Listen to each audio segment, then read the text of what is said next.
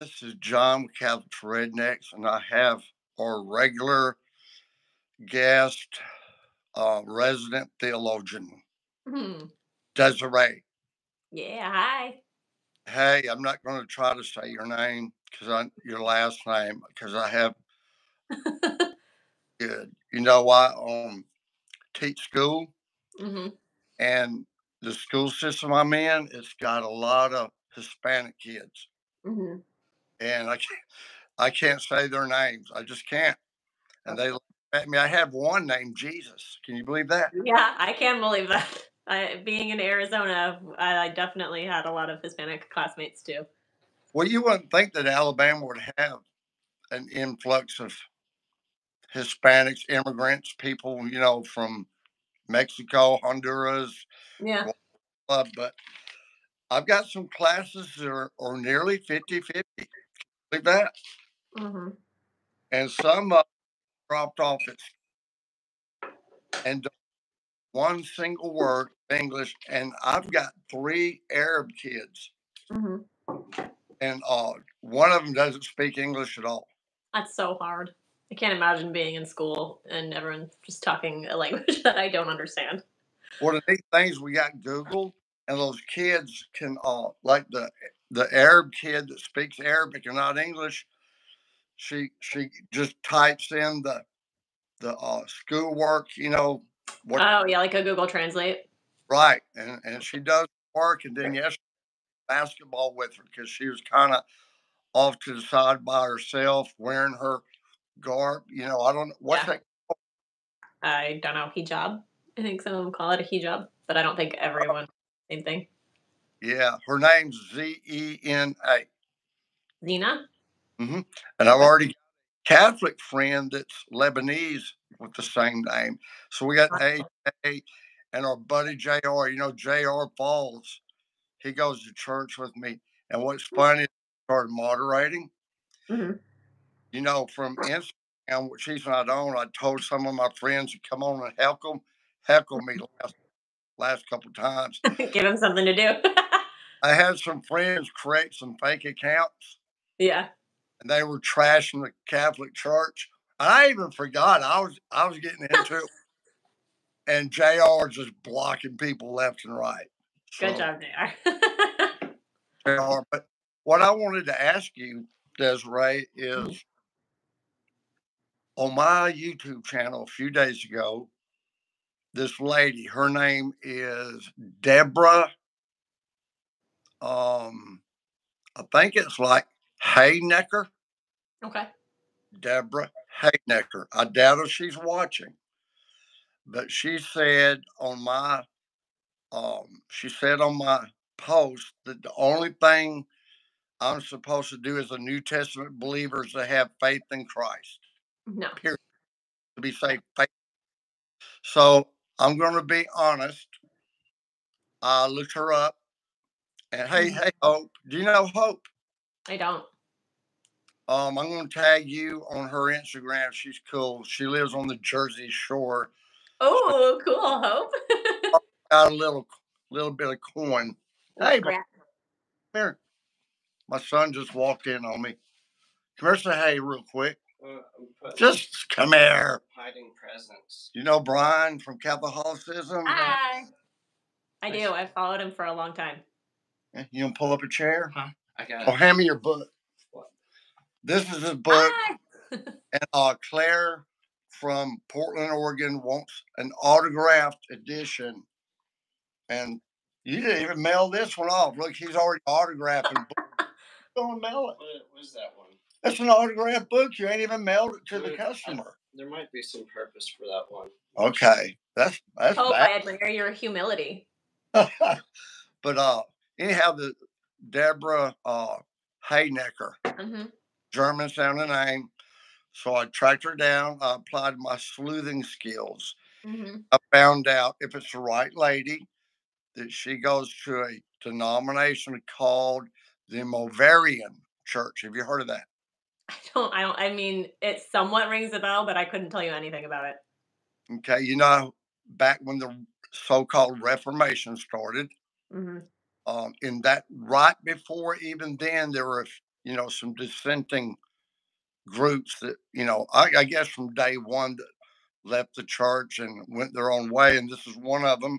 I believe it's out of Germany or Switzerland. Mm-hmm. In fact, they're the ones that Luther was influenced by. Martin Luther was influenced by. And a lot of their teachings that I just found on Wikipedia, and everybody makes fun of Wikipedia, but a good amount of their teachings are the same as ours. Mm-hmm. But they feel like the only thing that you have to do to be saved is just believe in Jesus. That's Which all. is not true. That's a very Lutheran thing, and I understand, Luther was inspired by them, but yeah, the movement of faith without works is just nonsense. The Bible says faith without works is dead, and we see that multiple times in the Bible. People who proclaim, the Pharisees particularly, who proclaim, I'm so religious, I'm so holy, I uphold the Sabbath, but then their works don't reflect that. I can't remember. I'm so terrible. I can remember the Bible, but I'm terrible at going like, oh, it's the scripture in this verse. But there's at one point where Jesus is talking to the Pharisees and he calls them out on their hypocrisy, saying, you won't take care of your elderly parents who need you to take care of them. And as their children, you should be taking care of them, because you're saying like, oh, I'm pursuing the Lord, I'm giving it up to the Lord. But really what you're doing is you're keeping your money for yourself and keeping your works for yourself. And you're refusing to take care of your parents. And that's shameful and that's hypocritical. Like, it's very, very, very clear all throughout scripture, consistently, faith and works, faith and works, faith and works. There's just, one particularly famous verse talking about having faith. And even that verse doesn't say faith alone. Anybody who says faith alone adds the word alone into the text. I'm usually pretty good on chapter verse. Here's the thing, and I hate to use the word Protestant, because most Protestants these days, 2024, they don't consider themselves a Protestant. Now, of course, they don't consider us Christians, but they consider themselves Christ followers, believers. I'm in a relationship with Jesus. And they don't like to reveal during a debate or discussion, they don't like to reveal where they go to church. Because they don't want to be identified with a denomination, especially me, because I know a lot about denominations. I start asking them some uncomfortable questions. Yeah. They talk of the thing that, and it's what I wanted to hear from you, is a lot of non-Catholics seem to take their favorite scriptures. No matter the context, they take a scripture that sides with their faith alone. Sounds like that, while disregarding the other scriptures that talk about faith and works or works. And the thing I like about the Catholic Church is they don't do that. Right.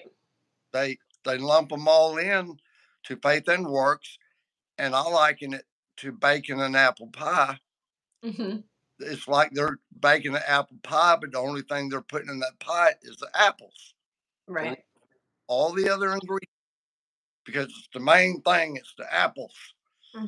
But they got their aluminum pie thing, the pan, and they put a bunch of apples in it. They've cut up, then they stick it in the oven, and they think that when they pull it out, they're gonna have an apple pie. So what would you say about that?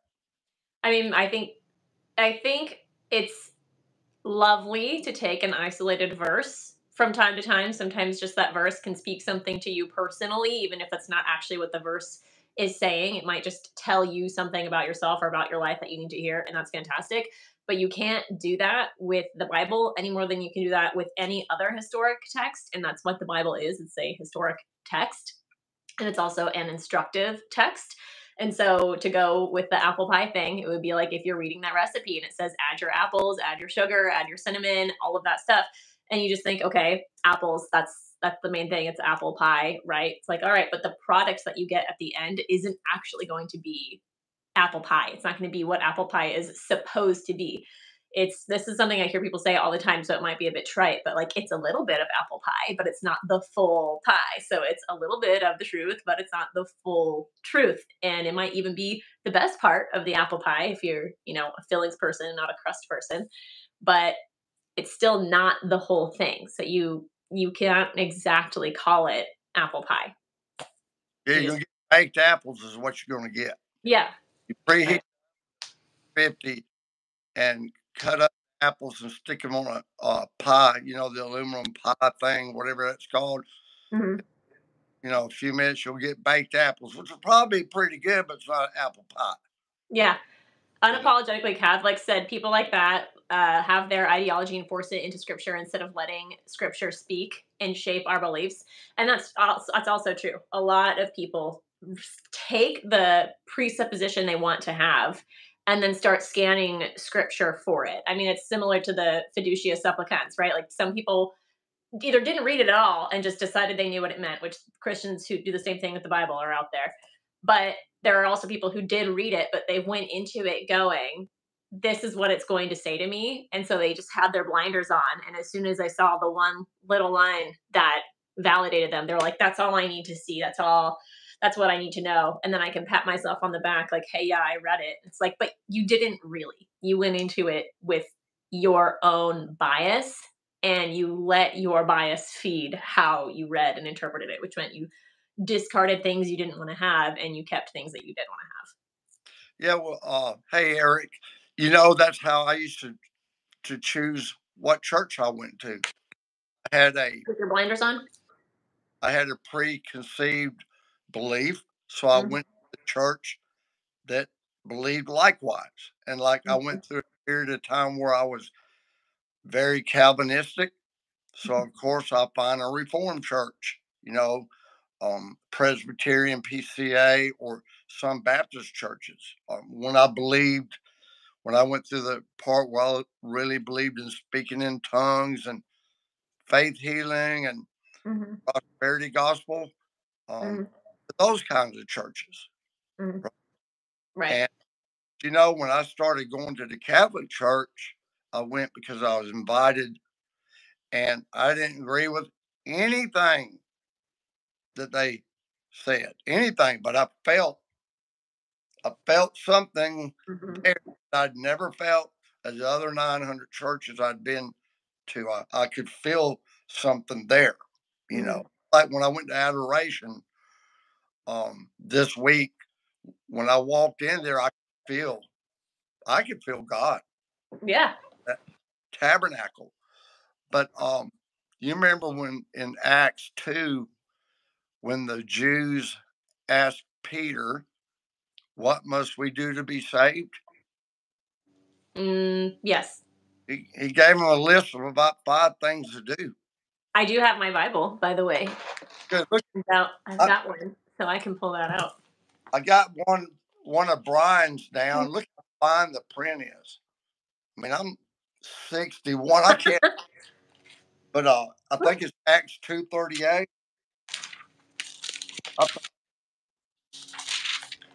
Okay, this isn't my Bible for the record, so I don't know how it reads. It's when he gave that sermon about, it starts in verse 11, chapter 2, and it gets all the way down to about verse, I can't even read this. It's so tiny. Well, I've got 238 right here. Yeah, that's when they asked him what they had to do to get saved. What did Peter say? So the other apostles, what shall we do, brothers? Peter said to them, each one of you must turn away from your sins and be baptized in the name of Jesus Christ, so that your sins will be forgiven, and you will receive God's gift, the Holy Spirit. For God's promise was made to you and your children, and to all who are far away, all whom the Lord our God calls to himself. Peter made his appeal to them, and with many other words he urged them, saying, save yourselves from the punishment coming on this wicked people. Many of them believed this message and were baptized, and about 3,000 people were added to the group that day. They spent their time in learning from the apostles, taking in part in the fellowship, and sharing in the fellowship meals and the prayers. So That went when down to 42. so Peter hung out with Jesus in the flesh for 3 years, right? Mm-hmm. I mean, I always imagined that at night when they were on the road, had a fire going, probably had a couple bags of wine, Mm-hmm. some fish, and I imagine Jesus taught them nightly or daily while they were walking around. Yeah. So Peter said they asked Peter how to be saved, right? Mm-hmm. That's the word the Protestants use, saved, saved, and they don't know it, but if you look at the word saved in the Greek, it means to be made whole or to be delivered. It don't mean born again, going to heaven. Right. That you're there, like they believe. Yeah. And so he says, repent, right? Right. Sin no more. He said to be baptized. Mm-hmm. Correct. Mm-hmm. Okay. So he's given them two things besides believing. The lady YouTube channel said all you have to do is to believe, but that's not what Peter said.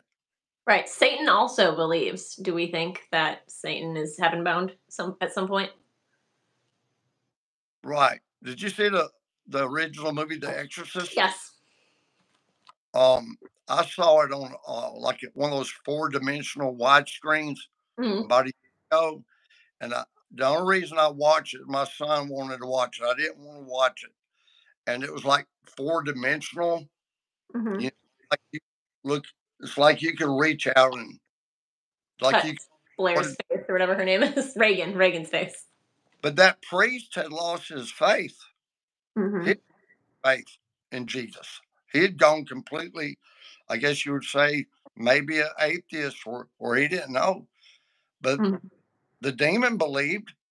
The the demon had more faith than the priest did. Right. So The same with Nefarious. Did you see Nefarious? You did? Yeah, the part where the priest comes in and so he starts freaking out until he's like, "Oh, we don't believe in that stuff anymore. We've evolved beyond, believing in possession and so on and so on." And then all of a sudden he's very comfortable with the consecrated hands in front of him. Like, yeah, I'm not scared of you because you don't even believe what I know is true. yeah, I just I'm not saying that. I mean, in the Catholic Church we've got these sacraments, Mhm. right? And people on my channels, hey Haley and Robert, people on my channels are always equating sacraments with works. Yep. And they're saying you don't have to do those sacraments to be saved, but they don't even know what a sacrament is. Right. And they don't know that the sacrament is being done by Jesus himself Mm-hmm. through that priest. And they say you don't need a middleman, yet they'll go see a middleman to get married. They'll Yeah. go see a middleman to say the sinner's prayer that's not even in the Bible. Mm-hmm. They'll take a middleman to get baptized, Mm-hmm. take a middleman to get married.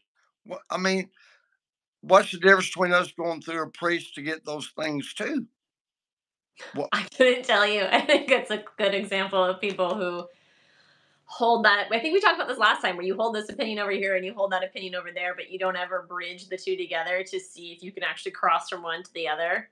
And you'll realize if you hold these two opinions, you can't actually, that you won't be able to bridge them together. Desiree, do you consider a sacrament a work? Like you're doing something, a work? Yeah, I mean, if you're cooperating in the sacrament, that's you have to agree to do it. Some people get sacraments for their spouses or for their parents or whatever. And so I would say that those people aren't really working as much as just being present in this thing. But How do you feel about this? Okay. I I've had Baptist friends. Hey guys, Hilltop Home Place. I've had Baptist friends, and the reason I don't mean to be picking on Baptists, but That's where I live. Yeah. Okay. The Baptist church, literally every block in the South, every square mile, sometimes one on each corner of the same intersection. Yeah. And they say that all you have to do, okay, they love to quote Ephesians 2:8. For saved grace through faith, and not of yourselves, not of works. Yeah. And boasting. Now they don't read the next verse that talks about works. They clip it right there. Yeah. It talks about works. But I asked them, isn't repenting a work? Yeah. Is praying a work? Mm-hmm. Is reading your Bible a work? Mm-hmm. Is going forward to the altar call a work? Yeah. Is saying a prayer a work? Mm-hmm. I do not understand the way they think. I think, and this sort of goes back to how you were saying earlier that a lot of Protestants don't like to be called Protestants. I think it's because most Protestants today don't actually protest anything. I've seen you ask that a few times on your channel when you have Protestants on. You're like, "What do you protest?" And they usually stumble, or like, even if they kind of recover, they're always like, "What? Because that's not what the mindset that they're in. They're not sitting here going, "Okay, this is the church that Jesus established, but I think they're doing something wrong. So I'm going to go protest over here and like be in this group because I think this group's at least honoring the Lord the way that's, it's supposed to be done." They do believe that reasonably believe that they're honoring the Lord the way it's supposed to be done. But at this point, it's been hundreds of years. So you have multi-generational Protestant born children who nobody alive in their family is Catholic, if they ever were, you know? So I would say they don't appreciate being called Protestant. And I mean that in a literal way. They don't have an appreciation for it because they're not protesting.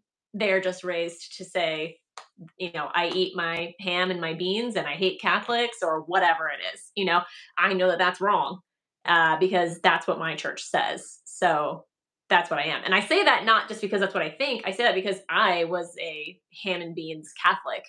I was not Catholic because it was the right thing. I was Catholic because that's what I was raised to be. And that's why it was so easy for me to leave when I decided I don't really have a lot of community here. I want community. Let me just go join this other church that I think has the community that I want. It's very much like that.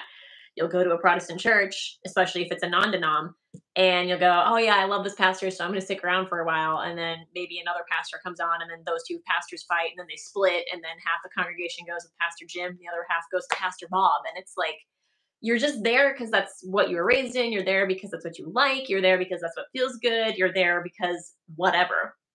And I do think that a lot of people have really, really fervent faith. Like a lot of the non-denoms that I know spend a lot of time in the Bible and they spend a lot of time in the scriptures. And I think that can give them this sense of knowledge and surety.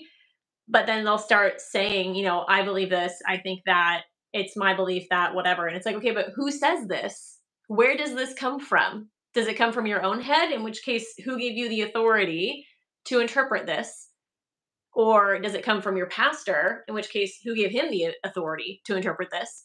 And some will say, no, I just think it comes from God. And, like he gave us this book, we're going to be able to understand what's in it. And it's like, okay, but if that were true, there wouldn't be as much disagreement as there is. And even if you want to say, well, some church structures and hierarchy are the root cause of that, it's like, well, there's plenty of churches that have basically zero hierarchy. It's the laity and the Pope, pastor at your church, who decides this stuff. Like, there's not even agreement amongst those people. You know what I mean? Even people with the same pastor don't agree on everything, So it's just not true. And I think there's this element of, particularly also, the devil loves to keep us busy so that we have less time to sit in silence and think and reflect and realize this stuff. Like, there's just so many little factors, so many little cogs in the machine that keep churning and keep people where they're at. Yeah. Hey, Madison, I'm glad I hope you're home from the hospital. Let me ask you this, Desirae. Mm-hmm. You went to Arizona State, didn't you? I did for a little bit. Okay, let's pretend we're at Arizona State in class, and I noticed you wearing. Well, I gotta dial back a few years. Okay. And I'm just a peer, and wearing class, I noticed you're wearing a scapular, a crucifix. I just know. I just pick up on the fact that you're religious. Mhm. Okay. Now, a scapula and rosary and all that here in Alabama, they don't attract attention because they don't know what it is. Like Right. Ash Wednesday, I'm going to go to school Wednesday. I can't wait for my ashes, and I can guarantee you, I'll be asked 500 or 600 times. You got, what's that on your face? Mhm. You got a smudge, and they're going to ask me. Then I'm going to say it's Ash Wednesday, and they ain't even going to know what Ash Wednesday is. Then I'll say Lent. They don't know what Lent is. I mean, it's 99% Protestant. It's Mhm. no blah. Okay, Mhm. just say I'm at Arizona State. I'm a Sun Devil, and I notice you're religious, and I just ask you, hey Desirae, can we? I want to talk to you after class. And it's after class, and I tell you, you know what? I notice you're religious. I've got this kind of pull to make my life right with God. Mhm. Um, I've never been in church. I don't know how to pray. I don't want to go to hell. I want to go to heaven. What do I do?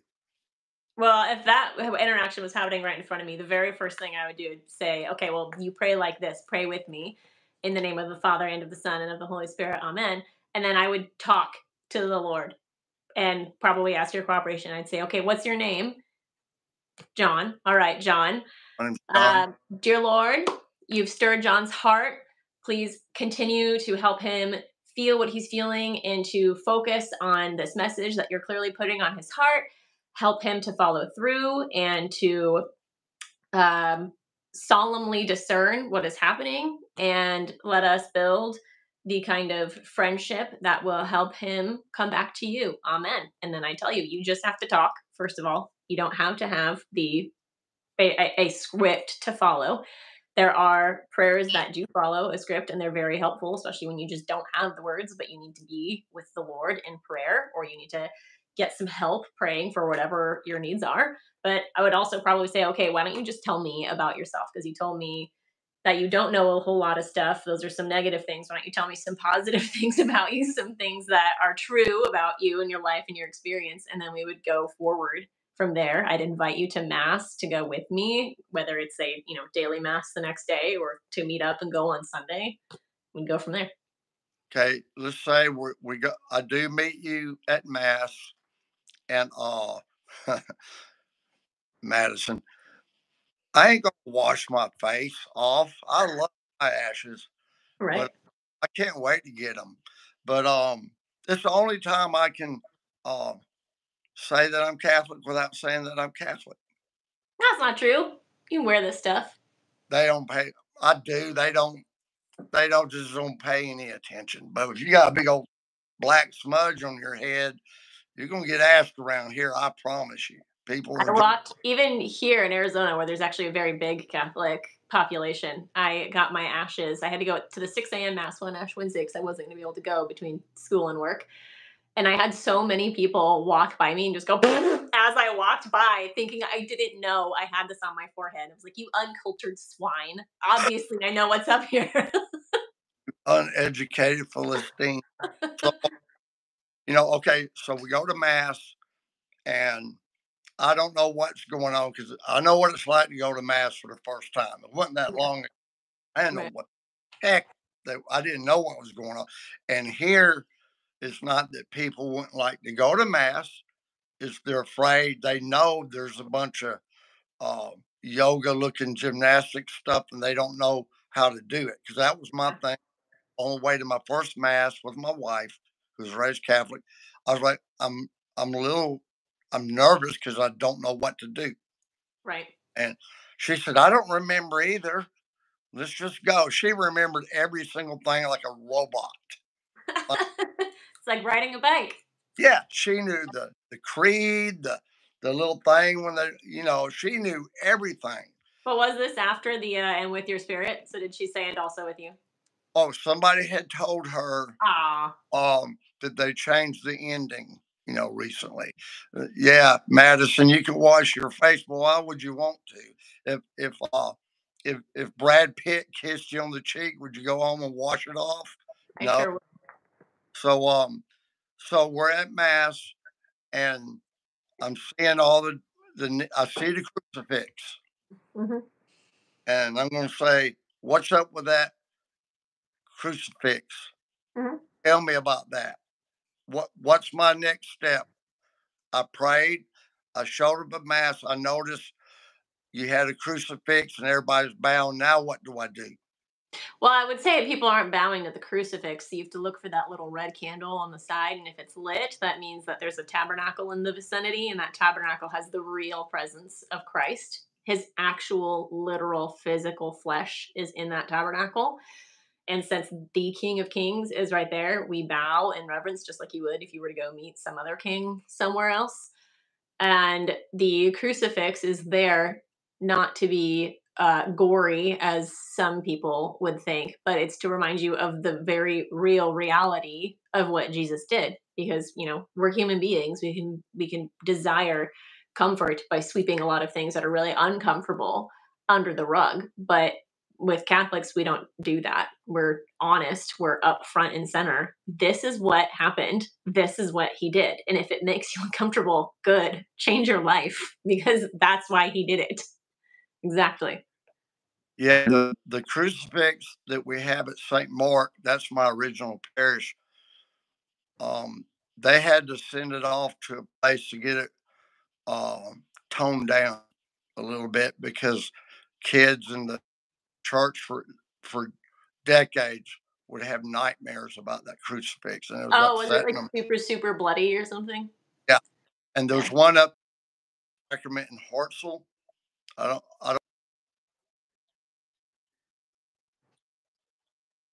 Mm-mm. They've got a bad one. You got a crucifix out in the courtyard that is very moving to see. Did you see that series? I think it's on Netflix, Highlander. Mm-mm. I watched some of it the other night with my wife. I had never seen it, and they showed the John froze. I can't You didn't help it. freeze for me. Okay, Eric, you know what? I watched Jamie Powell and Carlos this morning on their YouTube live, and they had some garble and a couple times with the screen froze. I think it's just YouTube because they don't do that on TikTok. Which reminds me, Desirae, I got to talk to you about something later. But so I'm looking at the crucifix, and somebody in my family said, Jesus isn't on the cross anymore. And I said, get Yes, this. he I said, is. how'd you know that was Jesus? He. And it took him a minute to realize, oh, I get your point. That's everybody found out who Jesus was looking at a crucifix back then. And so when I ask you what's up with that crucifix, what would you tell me? What do you mean? Like that our Lord and Savior suffered and died on a cross for us? Already prayed, God, keep talking to me. I showed up at mass. I don't really know what's going on, but I see Jesus, up there on the crucifix, and I'm not that familiar. I'm trying to get saved as a Gotcha. process. So I would ask you about Jesus. Yeah. So Jesus is literally God. He is God the Son. He is fully God and fully human. That's why Mary is his mom, and yet God is his father. Conceived by the Holy Spirit. He was born of the Virgin Mary, who was a virgin prior to his birth and retained her virginity after his birth. And we follow his childhood loosely in the Bible up until 12, and then all of a sudden he's much older in his 30s. And we hear about him and his ministry on earth and about the apostles that he selected and the disciples who followed him. And he taught a lot and then eventually was betrayed. And he accepted that this is what would happen, even though it would be very, very painful and very, very difficult for him. And even though he fully did not deserve the punishment he got, he took on the punishment for our sins. At one point, he was fasting and he was in the desert and he saw every single sin that was ever committed prior to, currently, or in the future, so that he could fully be informed and fully consent to what was going to happen. And he still chose to do it. And much like in, the past and even various different religious sects, you'll hear about people who made sacrifices. He was the sacrifice. He was the sacrificial lamb, completely unblemished, who took on the weight of our sins so that we could be forgiven for them and have our slate wiped clean so that we could be saved, as a lot of people say. Okay. Next question. Where does baptism fit in? Well, Jesus himself was baptized. He was baptized in the Bible by John the Baptist. And he also urged his disciples to get baptized, had them baptized, and his apostles. And then his apostles went out and continued to push baptism and had people baptized. Okay. Now, Peter in Acts chapter 2 said to repent and be baptized. We did. Okay. Then over in his first epistle in chapter 3, he says, baptism saves you. He actually says baptism saves you. There's a lot of terminology that gets lost between Catholics and non-Catholics. And, a lot of non-Catholics love to use the term personal Lord and Savior, which is not in the Bible. Not in the Bible, yeah. Bible, personal Lord and Savior. And they love to say born again. You must be born again, which Catholics believe happens when you're baptized. That the priest, when he baptizes you, that it's a sacrament and it's not a symbol. It's something that really happens. And that's to the context of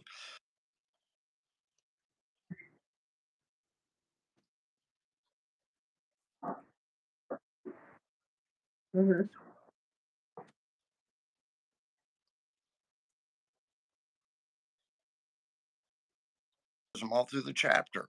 Yep. So you got to believe in Jesus. Romans 9 and 10. Can you find that with your young? That helps everybody on YouTube that can still read, because I can't see nothing on this little tiny print Bible.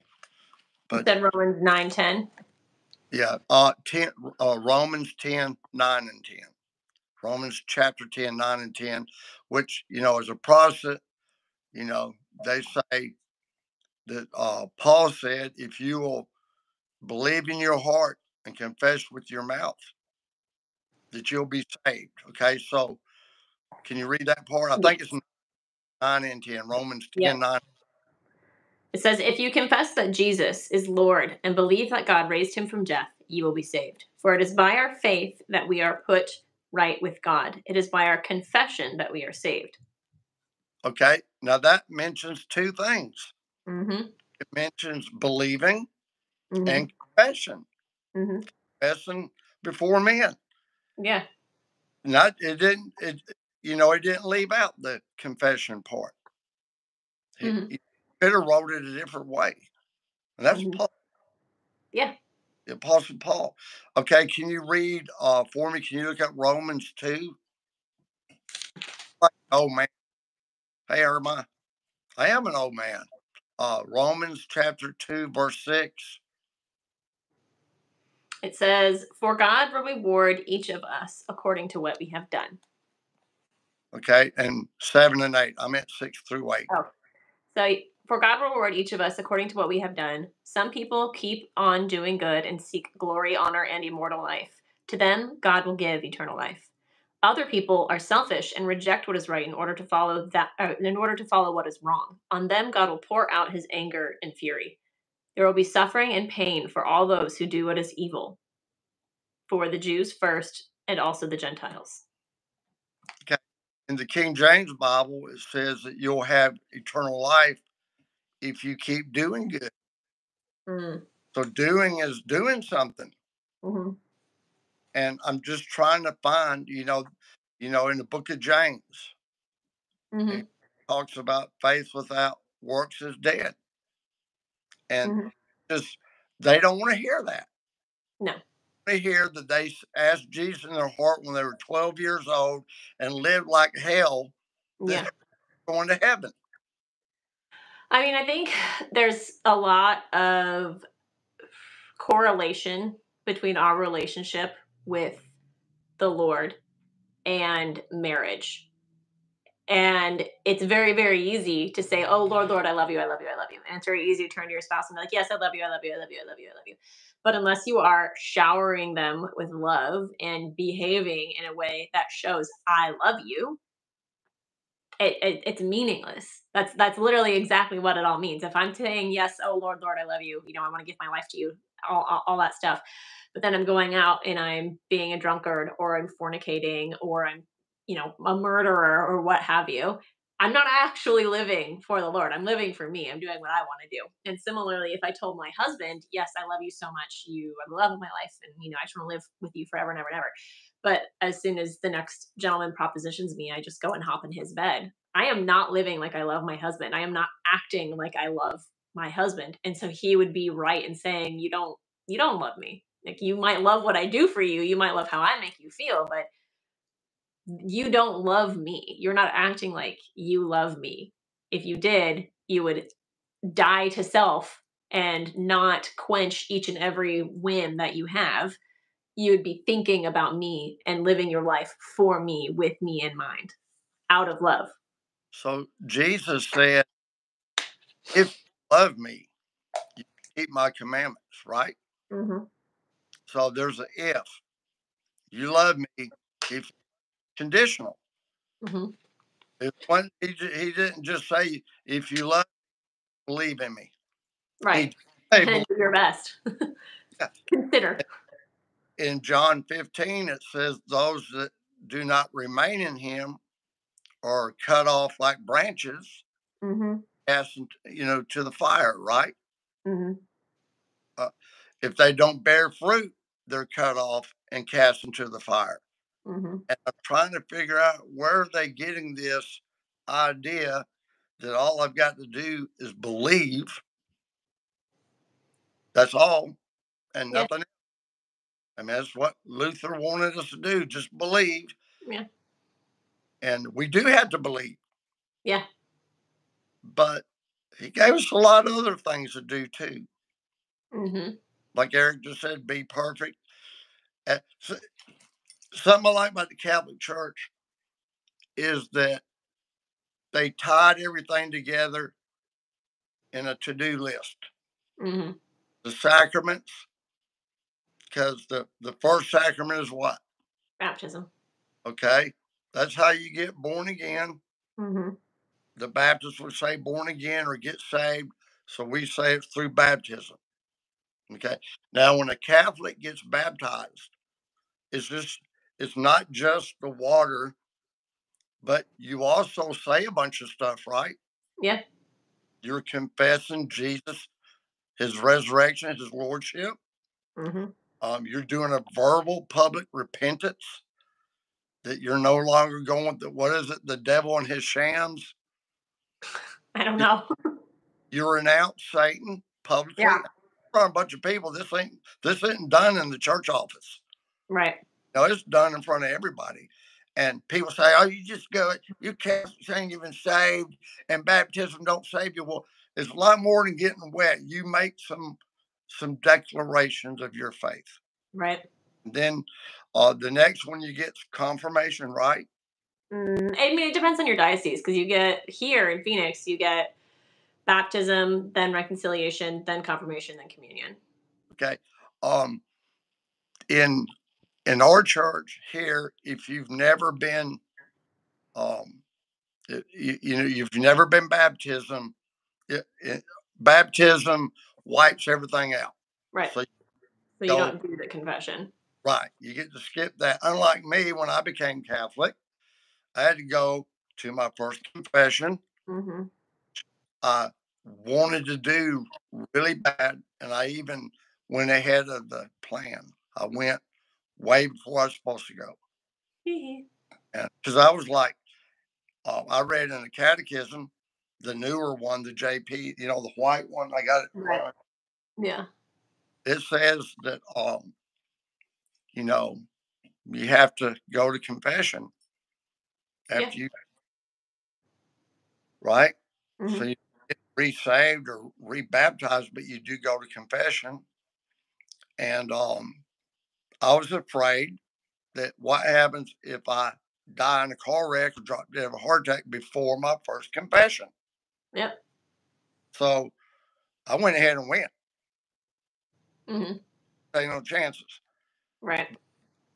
So at your parish, you say you get baptized, then this is all in one night after you go through the program, right? Yeah, if you're an adult convert in the OCIA process, you'll get baptized and then you'll receive confirmation and communion. Okay, my pastor objected to that. He's, where in the Bible does it say you got to do all that? Talking about RCIA, and I just quoted the Great Commission where he said, baptize them in the name of the Father, Son, and Holy Spirit, teaching them all things which I have commanded you. And he didn't like that I read out of his Great Commission that taught all the things and be baptized. So he didn't like that one bit.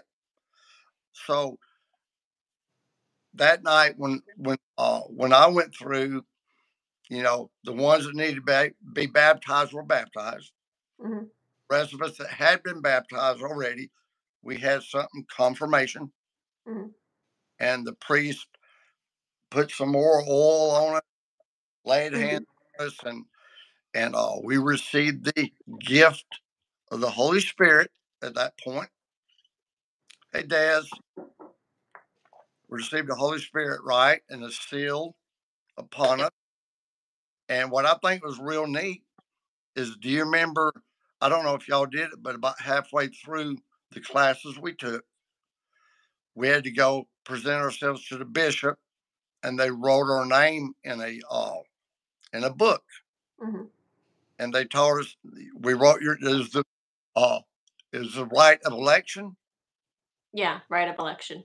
Yeah, and they said, oh, we're mailing these names off to Rome, and they will be written down in Latin in Rome.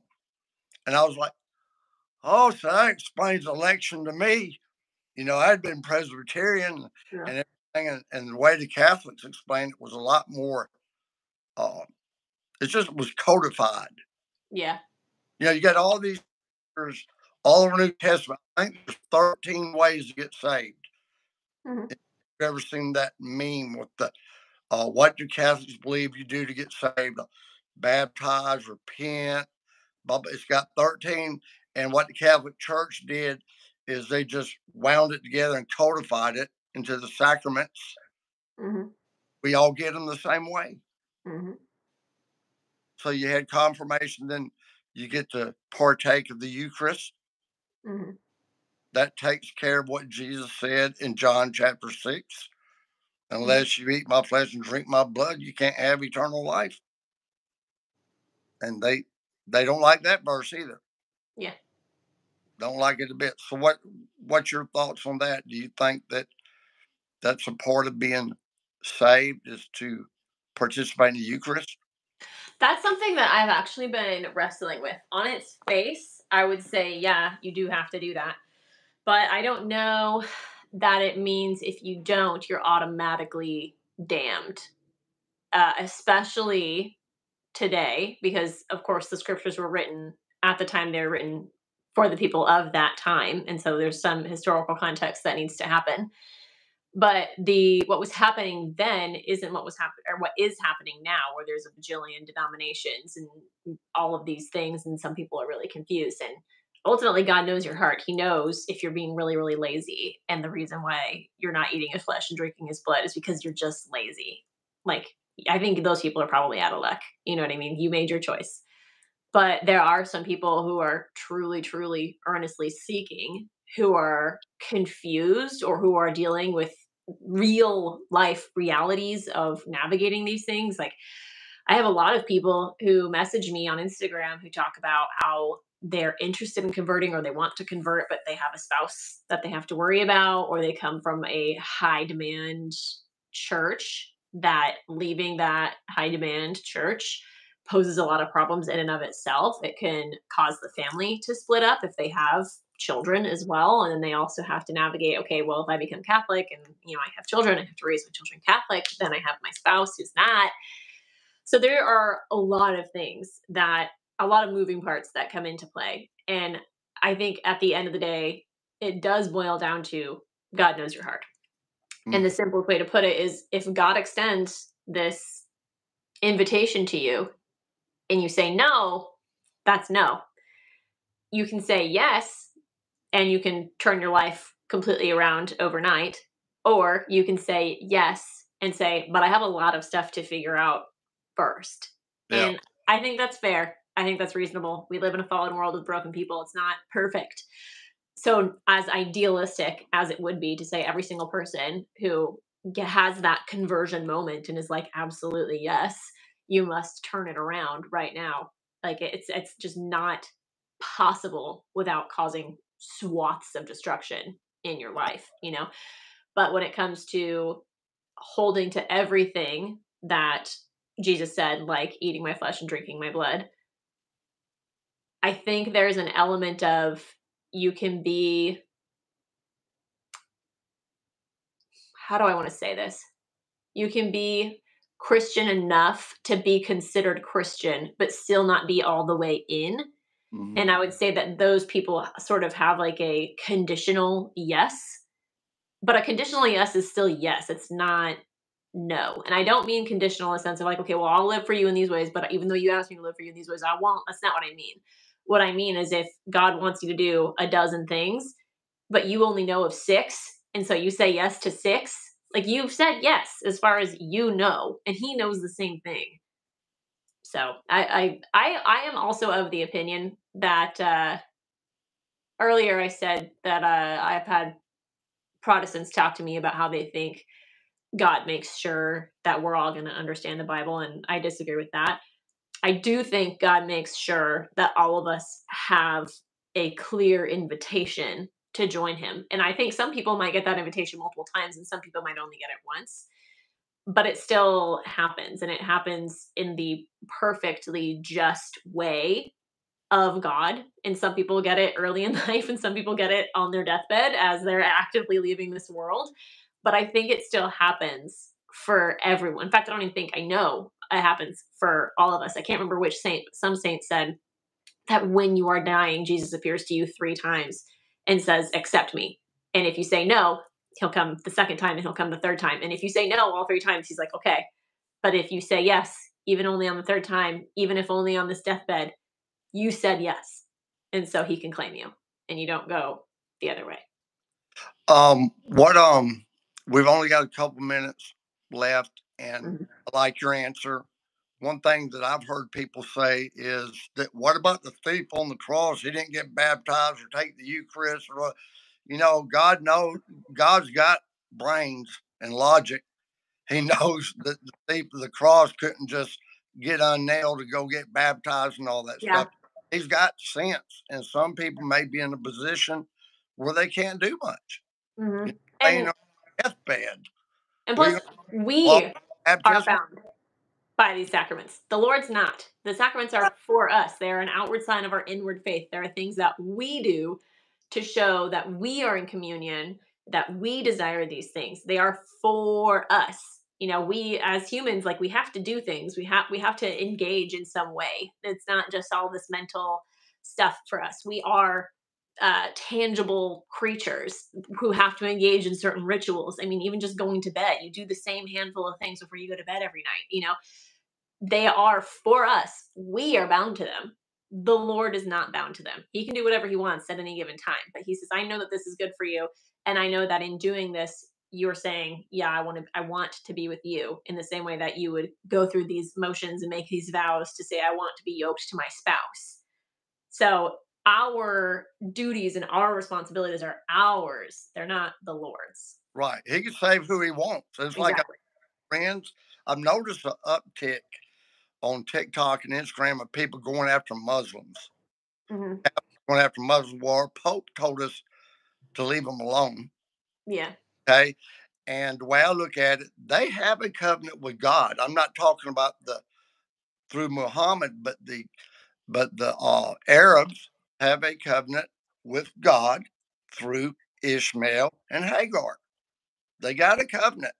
Mhm. And Mary has been appearing to a whole bunch of Muslims lately, from what I hear, leading them to Jesus and the church. But, it's like you said, those people over there that born into that religion, I'm speaking more of their ethnicity than being Arab.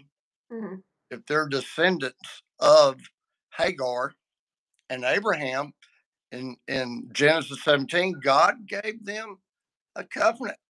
Mhm. And it goes into what you're saying, they're not bound. Mhm. God's not bound. He can still save someone, Yeah. right? He can save you. You may Mhm. not. It's like I heard a guy say on, I think it was Matt Frad, the only time Yeah. I've heard him. I've listened to him one time, and he said, when you boil it all down, the second person of the Trinity, Jesus, came down to earth, loved me and died for me and rose from the dead. And he's not going to throw me into hell over a technicality if I'm pursuing him with my heart. Absolutely. Yeah. So our time's gone. But I really enjoy having you on here a lot. Yeah. I enjoy coming on here, and it goes so fast. But I appreciate you a lot, and Eric and JR and everybody that tuned in. And I'm going to ask you about something later. I'll shoot you a text later on, okay? Okay. All right. Right. As we're leaving, tell them how to get on your Instagram. Oh, Uncatechized Catholic, at Uncatechized Catholic. That's how you find me. You'll see my face. You'll know Okay. you're there. And you do a lot of fashion and beauty things too, Well, Mom. I didn't post my outfit today. I need to go do that. But my posts are all catechesis. I don't really ever post stuff about fashion, but my stories, I talk a lot more about style and my life and homeschooling and all kinds of things. That's just perfect. Yeah. That's perfect. Okay, we'll see you next time. All right. Bye, everyone. Bye-bye.